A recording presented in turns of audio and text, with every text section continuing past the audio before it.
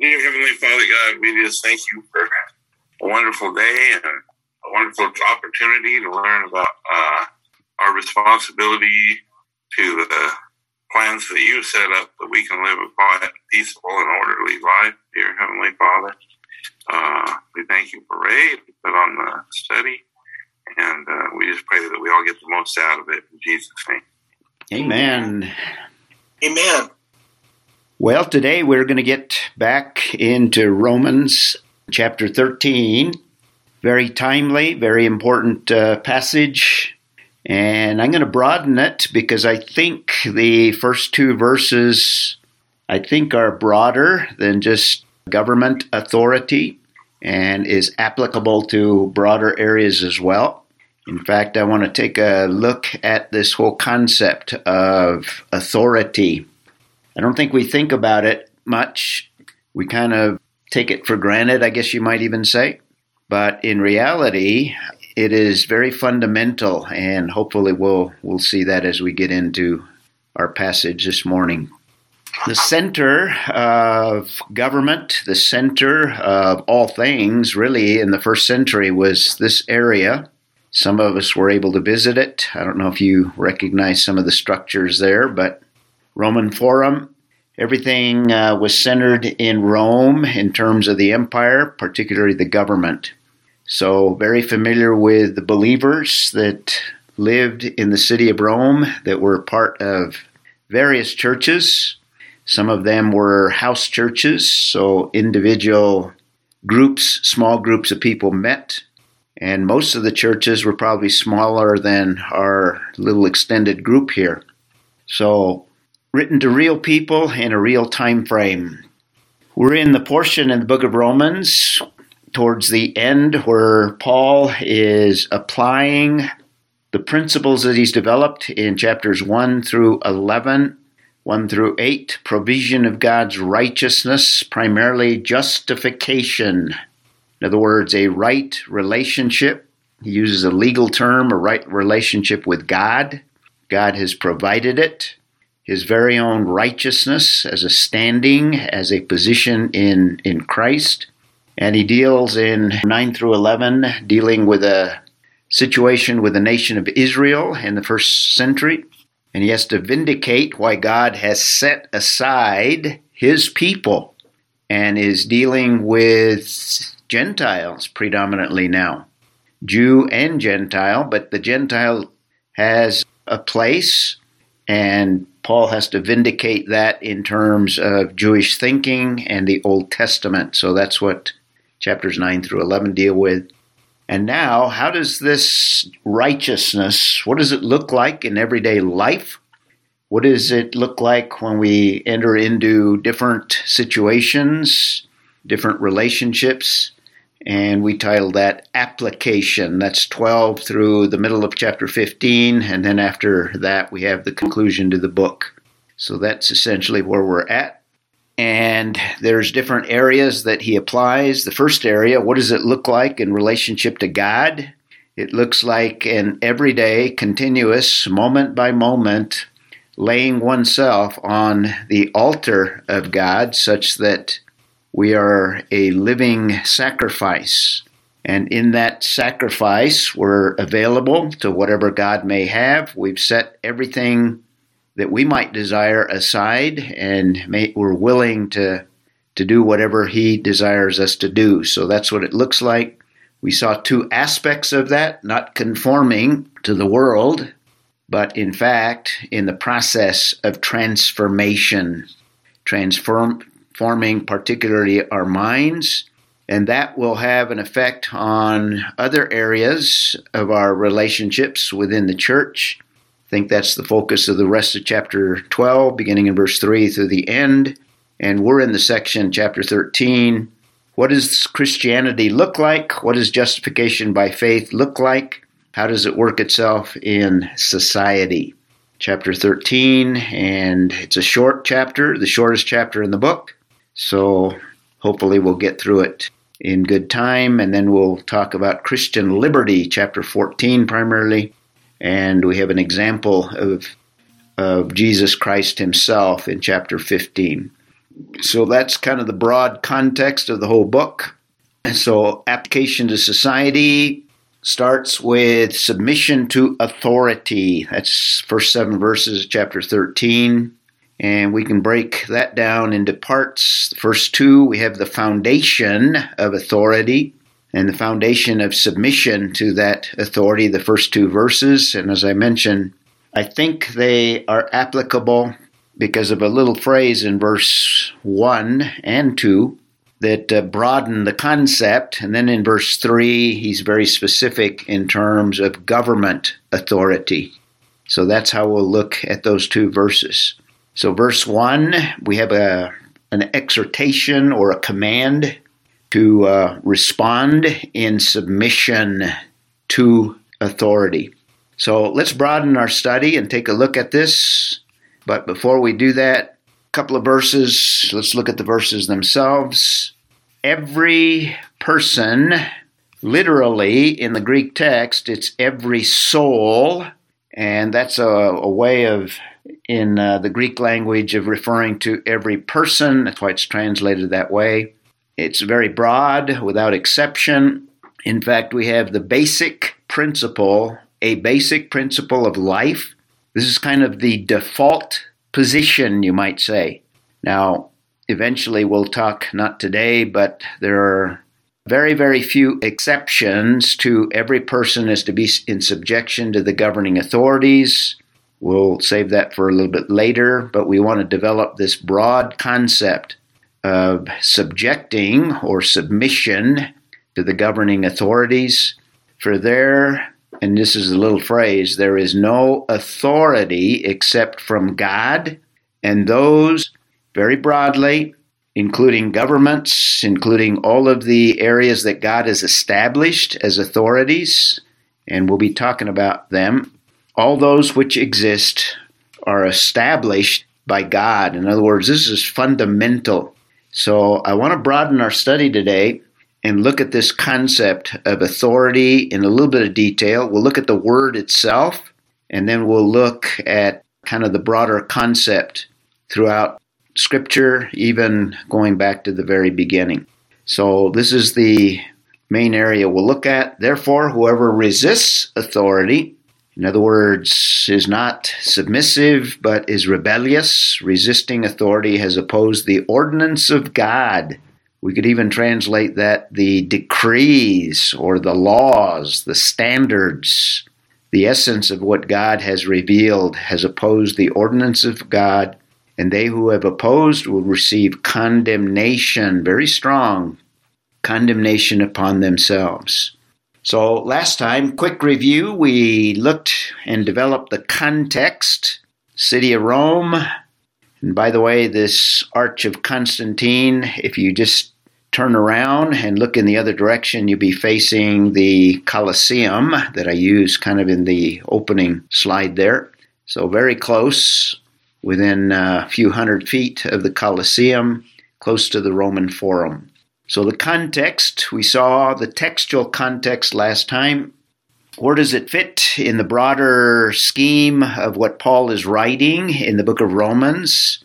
The immediate context, we looked at chapter 12 and saw that at the end of chapter 12, verse 17, never pay back evil for evil to anyone, respect what is right in the sight of God. If possible, so far as it depends on you, be at peace with all men. Never take your own revenge. In other words, don't try to effect your own justice. Leave room for the wrath of God. God will deal with things that we should not.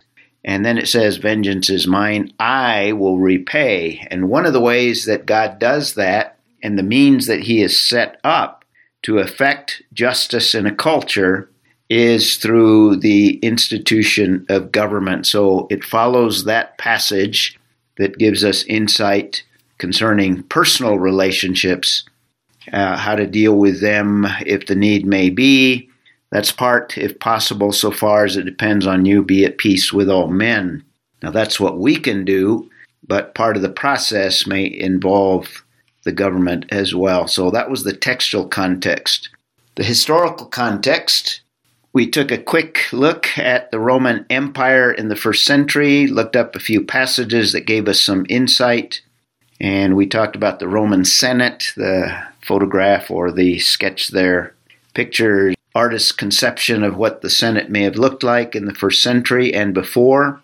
And we talked about the Roman government, and I probably wasn't clear on the concept of divided government. What I meant is the power of government is divided. It was in the Roman government. They had a Senate and they had an emperor, but by the time that the book of Romans is written towards the middle of the first century, the power resided primarily in the emperor, and the Senate was more of a figurehead to maybe appease the people. So we looked at the Roman government, and we spent more time looking at how the Roman government treated the Jews, and we said overall they were treated well, probably better than others, but we also saw that they resisted that authority, and they had an attitude of self-government, they had an attitude of individuality, and they resented being under the thumb of the Roman Empire. And in their thinking, they even denied being in that. We referred to a passage where Jesus talks to one of the Jewish leaders and says something along the lines of never being under the rule of a foreign government, when in reality they were. So they resisted that authority. They had nationalistic views. We looked at Deuteronomy 17. They felt like they had certain rights as a nation, as a people, even though they were under the Roman system. And there was constant rebellion amongst the Jewish people. And we have the extremes pictured. Some of those extremes included zealots, so we talked about them as well. But we didn't look up Acts chapter 5. Would somebody look that passage up and go ahead and read it? And notice in that context, in fact, let me see where I want to start here. We might even start in verse 33. Anyone care to read that passage? This gives you a feel, and it's not addressing this rebellion directly. Connie's got her microphone open. But kind of indirectly, just kind of part of what's being described here. We have a mention of two historical rebellions that were primarily Jewish. Read verse 33 first, Connie. When they heard this, they were furious and took counsel to kill them. Okay, Sorry. This is in the context of the apostles preaching after they have been told not to, and the council is furious. And then read verse 34. Then one in the council stood up, a Pharisee named Gamaliel, a teacher of the law, held in respect by all the people, and commanded them to put the apostles outside for a little while. And then skip to verse 36, where we have mention, 36 and 37, of these past rebellions. And we don't need to read the rest of it, but just... For some time ago, Theudas rose up, claiming to be somebody. A number of men, about 400, joined him. He was slain, and all who obeyed him were scattered and came to nothing. Now, it doesn't mention a whole lot there, other than we have a rebel, and it's believed that he was Jewish, probably a zealot, and the Roman Empire had to kill him, and the others dispersed. But that was not the only one. We have another one in verse 37. Go ahead. After this man, Judas of Galilee rose up in the days of the census and drew away many people after him. He also perished, and all who obeyed him were dispersed. Okay, in other words, these rebellious people pop up all the time, and in this context, they're looking at the believers as perhaps another sect, another group, maybe not nationalistic, but basically, God will deal with them and do away with them, is what Gamaliel is telling them. So the only reason I raise that is because we have a mention of two very specific rebellions, and obviously there would have been many more as well. And we talked about the zealots last time. One of them was a disciple Jesus called a zealot. Obviously was converted, his heart changed, and that's the only thing that changes a person from a zealot into a a believer that reflects godly character. We have the reference. We won't look it up, but you can jot down Luke 6:15, and there's other references to the zealot that was a disciple. Acts 18:1 and 2, we alluded to that, and I think we read that passage where the Jews were, because of rebellion, were actually cast out of Rome. And Nate kind of gave us some insight on the timing on that. I think I put it after the writing, but it was actually a little bit before the writing of the book of Romans. So the Romans would have known about that, not only rebellion, but that casting out under Claudius. So I've added a slide here. Who reigned between 41 and 54 are the dates that I found. That's when, within that reign of Claudius, the emperor, the Jews were expelled from Rome. And I couldn't find a precise date, but somewhere between 49 and 53. Whereas the book of Romans was written 56 or 57, perhaps that winter, the book of Romans was written. So it was after a few years. And people were still probably clearly remembering that very traumatic experience with Jews being expelled from Rome. So that's just reflecting something of the Jewish attitude. Eventually, shortly after the martyrdom of both Peter and Paul, 70 AD, the Jews were actually cast out of Jerusalem, out of Israel, in 70 AD, the temple being destroyed and the nation essentially being scattered throughout the known world. In looking up a few things, I came across this painting of the siege of Jerusalem, although I don't think the temple was a Greek temple as noted there on the slide there. I don't know if you can identify it. See if I can find a cursor there. That's not what the Jewish temple would have looked like, but this is Temple Mount, and obviously the siege is pictured here at the right-hand part of the slide. Eventually they would have destroyed the temple, burnt the city, scattered the Jews, and it's estimated that 1.1 million Jews and others died in that destruction in 70 AD. So that was the attitude of the Jews. The relationship of believers, we need to take a little bit a look at it. We have more insight, and I think Paul is writing the book of Romans in that context to give the biblical attitude that is in contrast to the Jewish attitude, and lessons could have been learned from the negative concerning what God expected of his people, and that was submission to the governing authorities. So the church, by this time, showed some distinction from Judaism, even within the Roman Empire, even though that was a gradual process where the two were separate. But this is what God expects of believers. He does not expect the rebellion that was reflected by the Jews that were cast out. And now, after 70 AD, the church is an entity unto itself that is composed of both Jew and Gentile. And we have not only the instruction here, but we have instruction like in 1 Peter chapter 2, verses 12 through 15. Would somebody care to read those two verses? Where not only Paul, but Peter as well. Sharon, you got them? 1 Peter 2. What was that reference? 1 Peter 2, 12, verse 12 through 15. Peter writes to believers that are suffering and will be facing more suffering under Nero, the emperor, under the government. The persecution now is from the Roman government, not so much as it was earlier amongst the Jews or by the Jews. So go ahead, Sharon. 2:12, 1 Peter. Keep your behavior excellent among the Gentiles, so that in the thing in which they slander you as evildoers, they may, because of your good deeds, as they observe them, glorify God in the day of visitation. Submit yourselves, for the Lord's sake, to every human institution, whether to a king as one in authority, or to governors as sent by him for the punishment of evildoers and the praise of those who do right.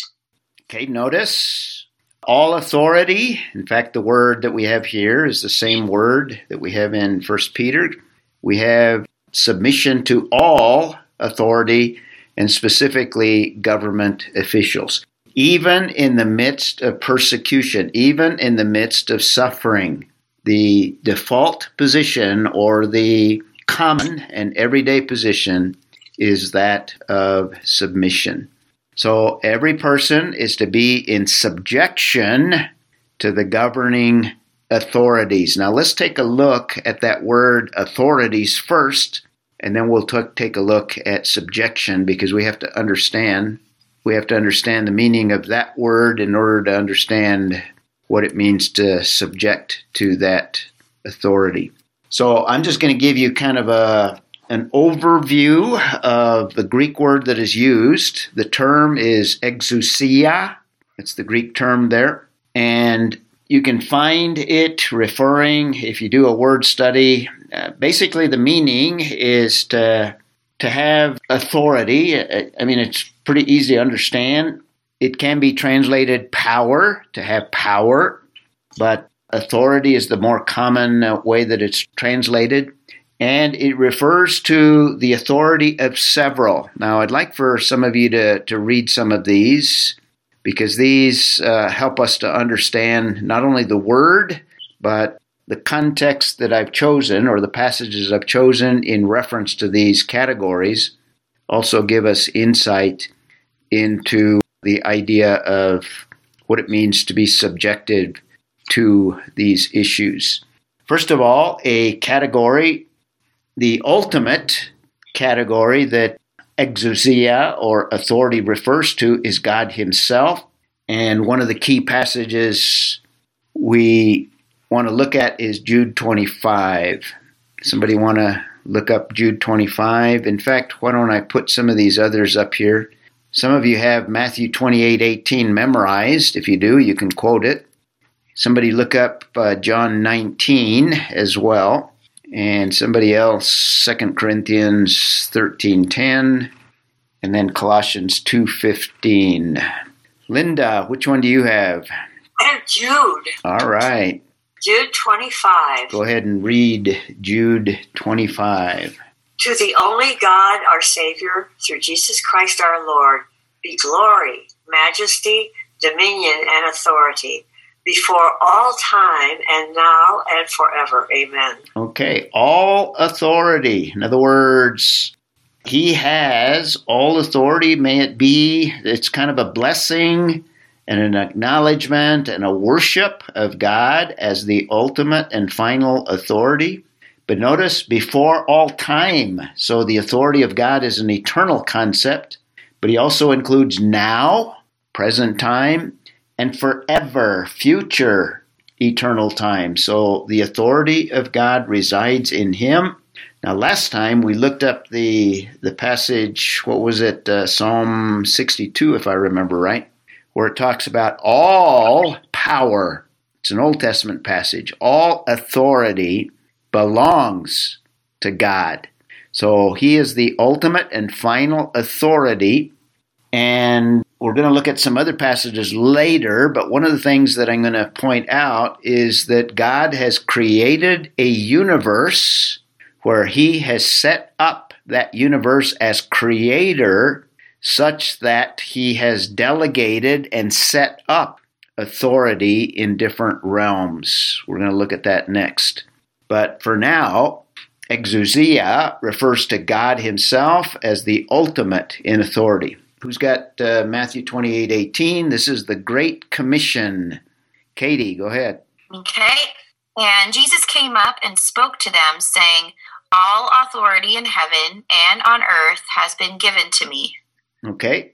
So all authority has given to who? Who's speaking there? That's the Lord Jesus Christ, giving the disciples the Great Commission. And the word exousia is there. All authority, you could even translate it, all power. All omnipotence is given to Jesus Christ. And this is in resurrection that Christ has and claims to have all authority. Now, an interesting passage, John 19. Who wants to read that one? Let me give you the context. Steve, do you want to do this one? John 19. Go ahead and look it up. And let me give you the context. Jesus is on trial before an evil ruler. This is before Pilate, as we'll see in John 19, 10, and 11. And notice, he is the governing authority. He is the ruler of the day. Go ahead, verse 10 and 11. Steve. Okay, Luke. No, John. Therefore, John 19, okay. Pilate therefore said to him, you do not speak to me? Do you not know I have authority to release you, and I have authority to crucify you? Okay, stop Jesus there. Answered. Notice he recognizes the authority that he has as ruler. Now, he doesn't acknowledge God as giving that rulership, but this is pretty common in government to recognize that people have authority. But notice what Jesus does in response, or says. Go ahead, Steve. Jesus answered, you would have no authority over me unless it had been given to you from above. For this reason, he who delivered me up to you has the greater sin. Okay, now he's referring to the Jewish nation there. But notice, Pilate has no authority apart from that is given, and it's given from above, referring to God the Father. In other words, God has set things up such that he has put Pilate in a position of authority, and it is God, the ultimate, in his sovereign plan, has put Pilate in the position that he's in. And Pilate, apart from that, would have no authority. So there's an example of even the most evil authority that is on the verge of crucifying Christ, that has authority that only comes as a result of that being granted by God. So that's a government example in the context of Jesus himself, of a government leader. Norman, do you have 2 Corinthians 13:10? No, but I can have it. Okay. Or did you have the Colossians passage? Which one did you get your mic open? 13:10. We'll go there. Okay. And I'll let Jenny read Colossians 2:15, but go ahead, Norman. Great. 2 Corinthians Therefore, 13:10. I write these things being absent, lest being present I should use sharpness according to the power which the Lord hath given unto me to edification and not to destruction. Okay. Your version translates exousia as power, and that's a common translation, has basically the same idea. New American Standard translates it authority. And this is the Apostle Paul speaking here. And by the way, there's other examples in the Gospels. For example, Jesus gave them power to cast out demons. We see that in Matthew 10:1, Mark 3:15. But here, 2 Corinthians 13:10, Paul acknowledging power that was given to him. All power is granted. So that's an insight into the word. Angels, Satan, demons are even granted power. So they do not have any power apart from that. In the permissive will of God, they have authority and power to exercise. Jenny, you got Colossians 2:15? I do. Colossians 2:15, and having disarmed the powers and authorities, he made a public spectacle of them, triumphing over them by the... That's the Lord Jesus Christ, through his death, basically conquered the authorities, referring to demonic spirits. And there's lots of contexts that give us other angelic. In fact, for example, I can read, in fact, Jenny, while you're there, read Colossians 2:10, referring to Jesus again. Colossians 2:10. And in Christ you have brought to fullness. He is the head over every power and authority. every power and authority, and he's probably referring in that same context, because of verse 15, which is clearer, he's probably referring to angelic authority there. Angelic rule and authority. Since you're there, read Colossians 1:16. Since you're in Colossians, just turn back to chapter 1:16. And this is Jesus again. All right. Colossians 1:16. For in him all things were created, things in heaven and on earth, visible and invisible, whether thrones or powers or rulers or authorities. All things have been created through him and for him. So in that context, that could be another reference to angelic creatures rather than human authorities or governmental authorities. So that's the usage of the word. You can find it, and there's other usages, but these are the primary ones that you find when you study that word and understand the meaning of it. So that gives you a little bit of the theological context, but let's expand it a little further and take a look at this concept in a broader perspective of this idea of authority. And this will stress the importance of authority and God's perspective on it. And if we understand God's perspective on it, it will help us to be able to submit to authorities that are difficult to submit to, whether it be a wife to an evil husband, or whether it be a government that is evil and the officials that are ungodly and evil. This will put it in the proper perspective and help us to be able to submit under those situations. Or maybe an unreasonable boss that you might be under. The same command that we have in Romans 13 applies in all of those situations. So let's look these up as well, and I'd like some of you to read.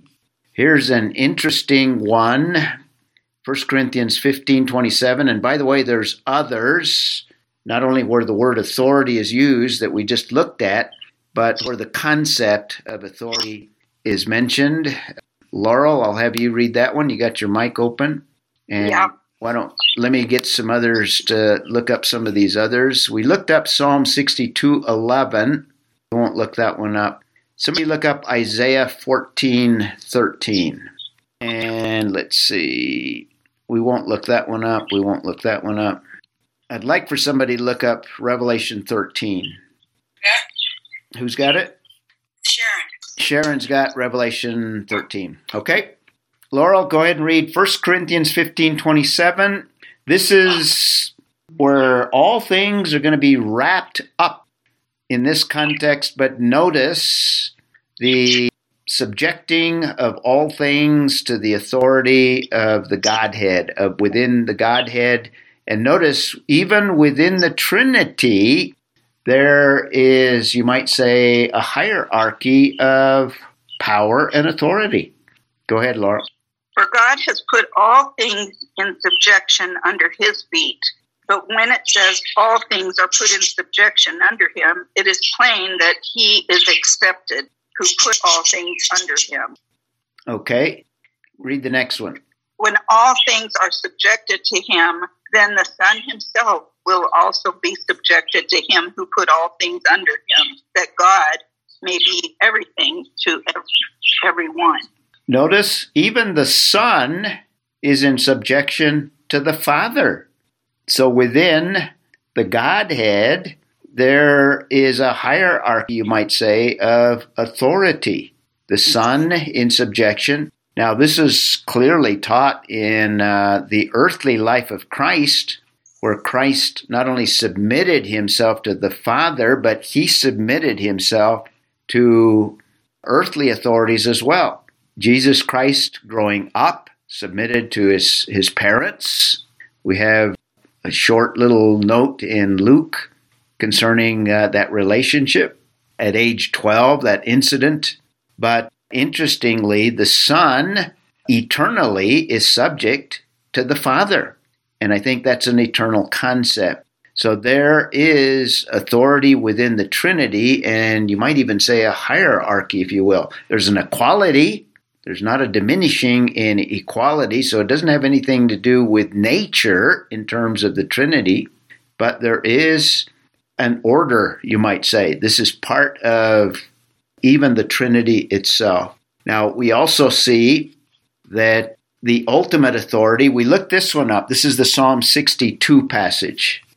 And we won't look it up. We saw it last time, 62:11, where all power belongs to God. So that's the ultimate and final authority in the universe, is God himself. Romans 13 is telling us that God has set the whole universe up such that things function, and particularly creatures function, within a system of hierarchies, you might say, a system of authorities. This is the way, by design, that God has set up the universe, such that he has established authority. This is at the heart of Romans 13. Now, somebody read Isaiah. Who's got that one? Let's see. I have it. Katie, go ahead. 14:13. But you said in your heart, I will ascend to heaven. I will raise my throne above the stars of God, and I will sit on the mount of assembly in the recesses of the north. Notice at the heart of the fall of Satan, what is he desiring to do and attempting to do? Notice the key word in there. Did you catch that key word there, Katie? If you read the whole passage, it's in the context of Lucifer, the archangel. This is a record of his fall. But notice the little word there. He desired to establish his rulership, his authority, his throne. That's the word. In other words, it's a rebellion against the ultimate authority of God himself. That is at the heart of the fall of Satan. Now, we won't look it up. The point I'm making here is fundamental to sin itself is rebellion against God, and particularly rebellion against God's authority. We won't look up Genesis 3:1, but you're familiar with it, the fall of mankind. And what you have in that passage, you have another authority speaking and making suggestions and creating doubt in the woman. And it's doubt, ultimately, that it's worked out, doubt in the authority of God's word. Has God truly said, thou shalt not eat from that tree? Remember the context there? And she falls for the doubting. She doubts the authority of God's word. At the heart of the fall of mankind is this rebellion against authority. So we see it there, and we see it worked out later in the resistance of Cain. We have the little story in chapter 4, verse 1 and following. You're familiar with that, so we don't need to look that one up. And there's also a corporate rebellion against the authority of God, and particularly what God has spelled out for mankind at Babel. And you're familiar with that passage, Genesis 11:1 and following, where we have the record of man going directly against what God has said. That's rebellion against God's authority, what God has set up.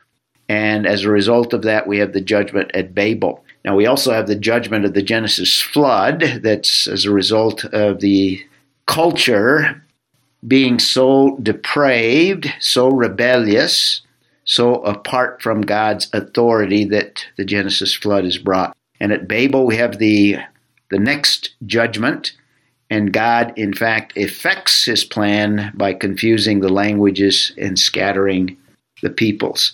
Now, we could come up with a long list, but you could look at sin after Babel within the peoples even before Abraham. And certainly you see rebellion against God's authority within the descendants of Abraham and the children of Israel.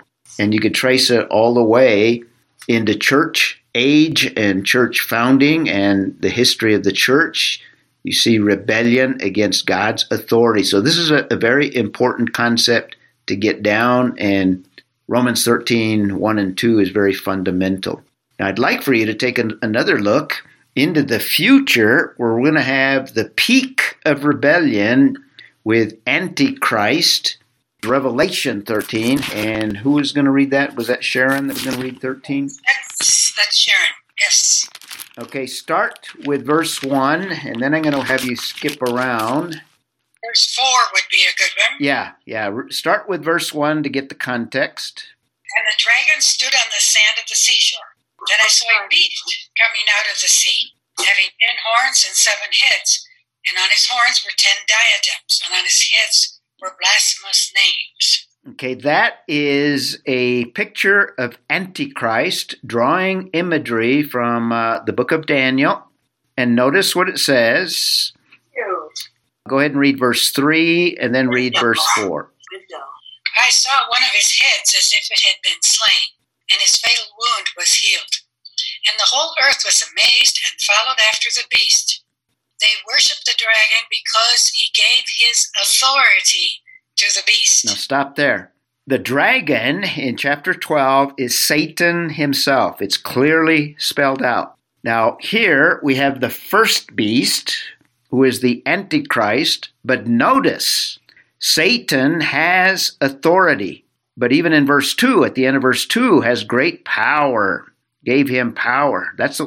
We should have read verse 2. Go back and read verse 2 as well. And the beast which I saw was like a leopard, and his feet were like those of a bear, and his mouth was like the mouth of a lion. And the dragon gave him authority, and his throne and great authority. Great authority. There you have the word exousia. And you have other words as well. The dragon gave him power, a different word. A throne, that's the place of authority, and great authority. And we've already said that Satan, demons, angelic creatures are granted power and authority from God himself, and the dragon is granting authority to the Antichrist. And you read verse 3, skip to verse 4 now. They worshipped the dragon because he gave his authority to the beast. And they worshipped the beast, saying, who is like the beast, and who is able to wage war with him? Okay. Notice the usage of the word authority several times in that context. Same word that we have in Romans 13. Same concept. This is the ultimate rebellion of the Great Tribulation, where there's going to be the most horrendous time that the earth has ever seen. That will be the product of rebellion against God. That will be the product of rebelling against this authority, or the authority of God himself. And notice, we already read it, but we saw in 1 Corinthians 15:28, ultimate goal of all of history will be the subjecting. Why don't we read it again? Who read that the first time? Do you still have it? Was that Laurel? Yeah, I have it. Okay. Read 28. Ultimately, this is the goal that God has of putting down all rebellion, all resistance against authority, and it'll be by Jesus Christ, and then Christ himself will subject himself to the Father. Read it again, 15:28. When all things are subjected to him, then the Son himself will also be subjected to him who put all things under him, that God may be everything to everyone. Okay, that's the ultimate goal of all of world history, is the ultimate subjecting of all things under the authority of the Father, and Jesus Christ is going to effect that ultimately. The beginning of that will be when he returns, but that'll be completed at the end of world history, 1 Corinthians 15:28. So this gives you a feel for the importance of authority and the importance of choosing volitionally to subject oneself to the authorities that God has established. Who is asking? Is that Jim? Yes, so is Jeff. It's Jeff and Jim. Jeff and Jim. Go ahead, Jeff, first. Oh, Jeff first. Okay, thank you. Another verse came to mind with regards to power and authority, and it's Luke's recording of the temptation of Jesus, and it's Luke 4, verse 6. Yes. And in Luke 4, verse 6, the devil actually says, I will give you, speaking to Jesus, all this domain and its glory, and here's the key, for it has been handed over to me, and I give it to whomever I wish. Yes. So it's a recognition. This is even the devil saying somebody had to give him his authority. Absolutely. And the word exousia is used in that context. Same word we have in Romans chapter 13. Good parallel. Jim. Okay, well, first of all, that was a great verse. Jeff, I appreciate that. This reminded me of a thought I had yesterday, and that is that we sometimes, when we're thinking about our situation here now and what we're going through, in fact, globally, we refer to it as divine discipline. But it occurred to me that divine discipline is really reserved for the believer. And this is beyond divine discipline, what we're seeing here. This is spiritual warfare. Yes. So there's a difference. Yes. Yeah, there are lots of authorities that are vying for top authority in the demonic realm. And we get caught up in that warfare. And when we do not submit to the authorities of God, we fall into the hands and are the tools of that demonic world. So this is a very important concept here. So it says every person is to be in subjection. In other words, this is what God desires of us, to the governing authorities. And I think it's broader than just the governmental authorities, for there is no authority except from God. And the point I'm making here is even, and as Jeff pointed out, even Satan recognizes that he has authority that has been granted to him. But we are called upon to be in subjection, and we voluntarily subject to the authority that God has put us under. So this word submission, here's another key word, the two words, exousia and hupotasso. This word, if you do a word study, you're going to find that there are different areas of life where we are to submit. We'll talk a little bit about that. And the word here is hupo. Those of you that have studied a little bit of Greek, hupo is under or to put under, the preposition, and then hupotasso. It has the idea of putting something under. It's a military term. In other words, it's a term where you have hierarchy of authority, like in a military. You have that authority above authority down to the private. It's a military term. It's to line up under something, like a soldier would, to rank oneself under an authority. That's the idea of the word hupotasso. And we have the concept of submitting to any authority, not just military, but in this context, government authority. In other contexts, it's clear authority that God has set up in the home, whether it be wives in subjection to husbands, or children in subjection to parents, or on the job. In fact, we have all these categories that we'll get into in a moment. It begins with submission to God. It begins with Romans 12, submitting to the point of being a living sacrifice, not exercising our desire, our will, but laying it on that altar. So it begins with submitting to God, and it includes the attitude of the heart. This is not, in fact, it reminds me, I should have looked it up. I've got it somewhere, but I've got a cartoon of Dennis the Menace sitting in a corner, and he's being disciplined, and he's not very happy about it, and he's sitting down in this little stool, and the little bubble of his thoughts is, I may be sitting down physically, but I'm standing up in my heart, I think is the way that it puts it, or I may be sitting on the outside, but I'm standing up on the inside is the cartoon. That's the essence of rebellion. So it includes a heart attitude, not just simply the legalistic outward submitting.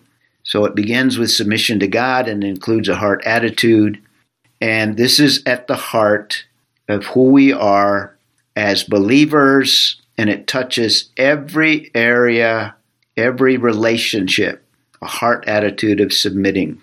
And for there is no authority except from God. We have the reasoning here, and we've been expanding upon that. No authority except from God, and those which exist, even in the demonic world, and certainly within governmental authority, even amongst evil, unbelieving authorities, those which exist are established by God. That's the general overall principle. And let's close by looking at some of these areas that God, in setting up the entire universe under a system of authority, He has delegated some of that authority. In fact, we see that very early. God is sovereign over the entire creation by virtue of being creator. But in Genesis 1:28, He gives us one of the first divine institutions, the divine institution of the family. And in that context, He has delegated authority to man to rule. There's the word. That's authority. Rulership. That's power. To rule the earth. So God has delegated to mankind authority over the earthly creation.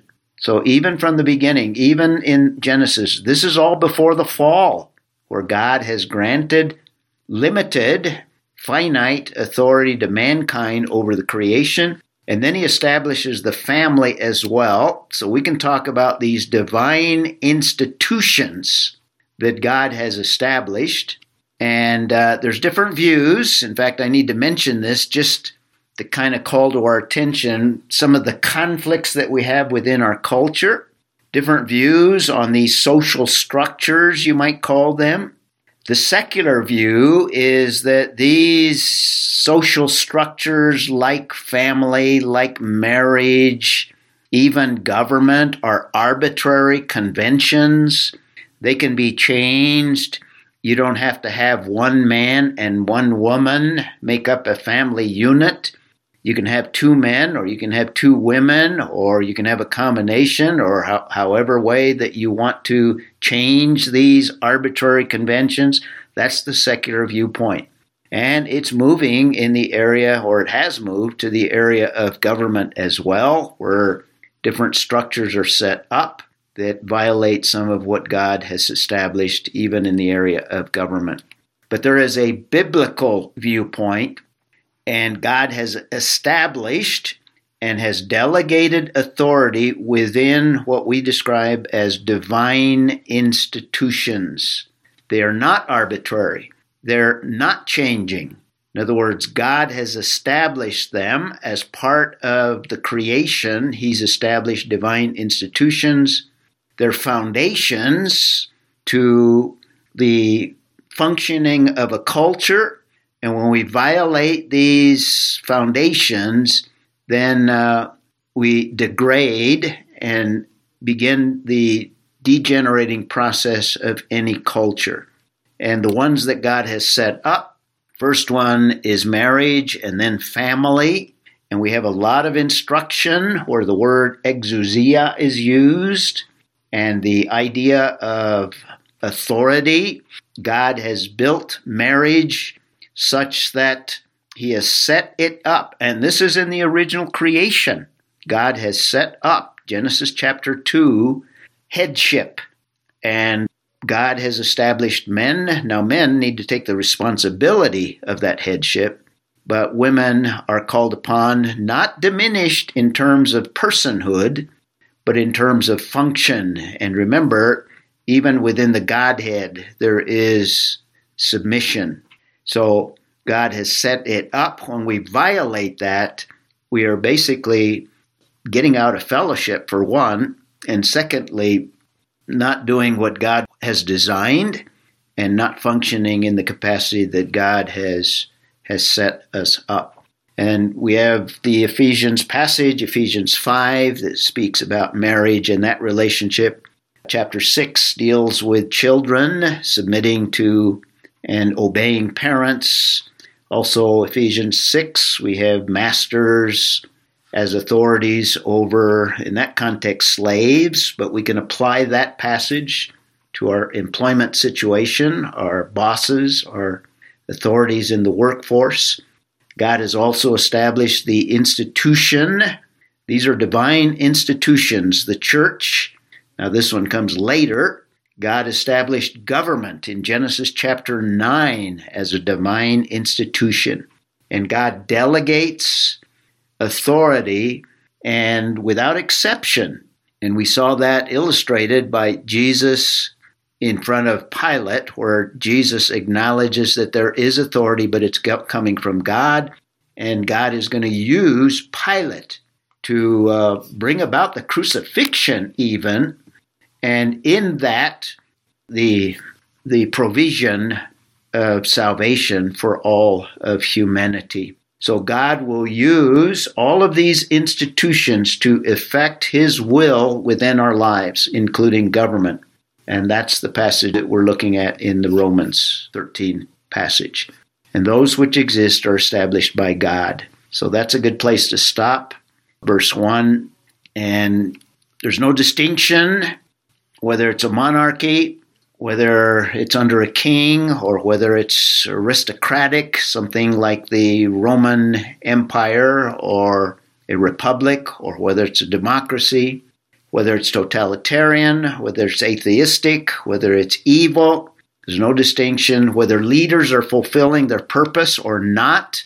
That's what Romans 13 is dealing with. Whether wives have unbelieving husbands, that's made clear in 1 Peter 3. So even in those situations, now there's exceptions to all of these, and we'll discuss those, but we're not going to do that today. In fact, we probably won't do it next week as well. But eventually, as we go through these verses, we'll address some of the exceptions. But Romans 13 sets up the standard. In other words, this is the default position. And apart from any exceptions, in general, this is the response that God has for us. It's one of submitting to the governing authorities. So we'll talk about exceptions later. So this concept of submitting to authority, all of us find ourselves under some authority. All of us are called upon to be submissive. Most of us are under government authority, but even government officials are under authority as well. Even the President of the United States is under the authority of the Constitution and under the ultimate authority of God himself. So a most important principle, and one that we're tempted to violate at every point. And we'll develop that even further next time. Well, let's close in prayer. And anyone, first of all, Connie, do you have? We were going to hear from Jeff as an update on his back. Okay, and we're going to pray for Phyllis. Correct. Did you want to hear from me right now? Yes, go ahead, Jeff. It turned out that my C4 and C5 were out of position and pinching some nerves. It took 3 visits to the chiropractor and up till about Friday to get everything back in order. But I am now with my head in the position it's supposed to be. Chiropractor got my head screwed on straight. Good. And we got a couple of minutes. Steve or Mike and Katie, why don't you introduce Arthur? I don't think any of us know who he is. I don't. Can you tell us a little bit? And maybe Arthur can tell us a little bit more? Go ahead. Hello. You. Yeah. I'm trying to activate my video. Hang on. There I am. Hey, guys. I'm like tapping the button. It won't let me. Hey, good morning, everybody. Good morning. Well, I met Arthur on I don't remember what group we're in on Facebook. It's either a dispensational group or a free grace group, but I'm not sure which one it is. Dispensation. Okay. So, gosh, how did we get to talking? We just dialogue on a lot of the same things online, and became friends on Facebook. And I just reached out to Arthur and it's like, hey, there's a great Bible study I've been a part of during this whole time. If you're looking for, something to do on Sunday mornings, this is great. So I'll let Arthur take the lead, because I don't know too much about him other than we're in this group together on Facebook that has a lot of interesting, fun discussions, theological discussions, and I'm way over my head, by the way, in that group. Same here. I'm swimming with the big fish. Anyway, and it's been good to get in on that group too. But Katie's been really kind with me. Every once in a while, I'll get off that group page and I'll PM and say, "What are they talking about?" Or But and then Katie mentioned this particular group that you guys are meeting with, and I thought, well, I'll take a stab at it. And then she mentioned the time you guys meet, and I thought, okay. But real quick, I know you guys are limited on time like that. I'm over here in California, and let's see. I've been saved since high school through Campus Crusade Through Christ. The Fellowship for Christian Athletes ministry that they have out there. And I came up through sort of the Calvary Chapel movement most of my life, and did that, most of my whole life up here. And I did a little bit of ministry myself up here in Northern California. I ran a Marysville outreach church here where we ministered to sort of the homeless and stuff. And then I ran an outreach on Oil Chemical Workers for Christ through a workplace ministry that I retired as an oil worker up here in California 2 years ago, 30 years at an oil refinery. So now I'm getting used to the retired life, me and my wife. I have 5 kids, 8 grandkids, and 1 great-grandchild. And just trying to grow in the grace and knowledge of Jesus Christ and love my Lord. And I don't know what to tell you. Praise the Lord. Praise the Lord. You have anything to pray about? We'll include you in the prayer time. Yeah, I've been given this gift of chronic hemiplegic migraines that they get me about probably 3 to 4, sometimes 5 days a week. Okay. They mimic like strokes and migraines. So when I get them, they kind of shut down my right side of my body. But yeah, they're pretty miserable. But it's caused me to really draw pretty close to the Lord. And Katie and her family have been praying for me. Okay. And is Mike on too? We also have prayer warriors that'll remember you during the week, Arthur. And it's exhausting. Well, let's do it. Go ahead and pray as you feel led, and after everybody's done, we'll shut her down.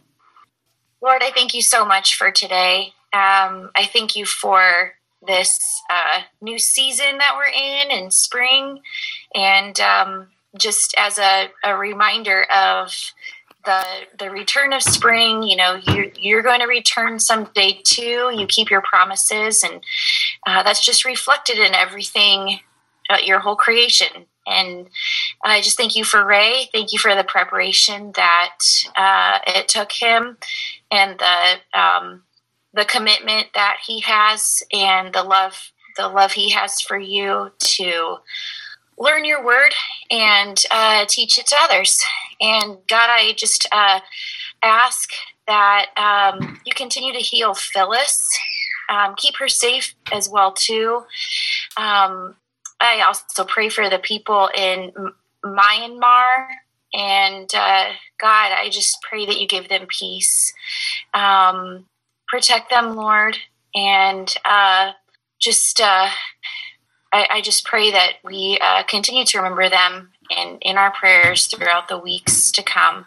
God, I also pray for our friend Arthur. please, Lord, just give him comfort, heal him, Lord. Just help him continue to just draw close to you, God, for comfort. And just thank you for always being there for us, Lord. Lord, we thank you for answering our prayers. Thank you that I was able to make a successful trip, 5-hour trip to Mexico City this week, and deliver my passport to request a new one, renewal. And also that my bankers here are going to try to figure out how to get my fingers into their fingerprint system so that I don't have to carry a passport around all the time and possibly lose it. So, Lord, we just thank you for all these practical helps, and I certainly do pray for Arthur and for his situation, that you will enable him to be able to continue to function and serve others as he has been.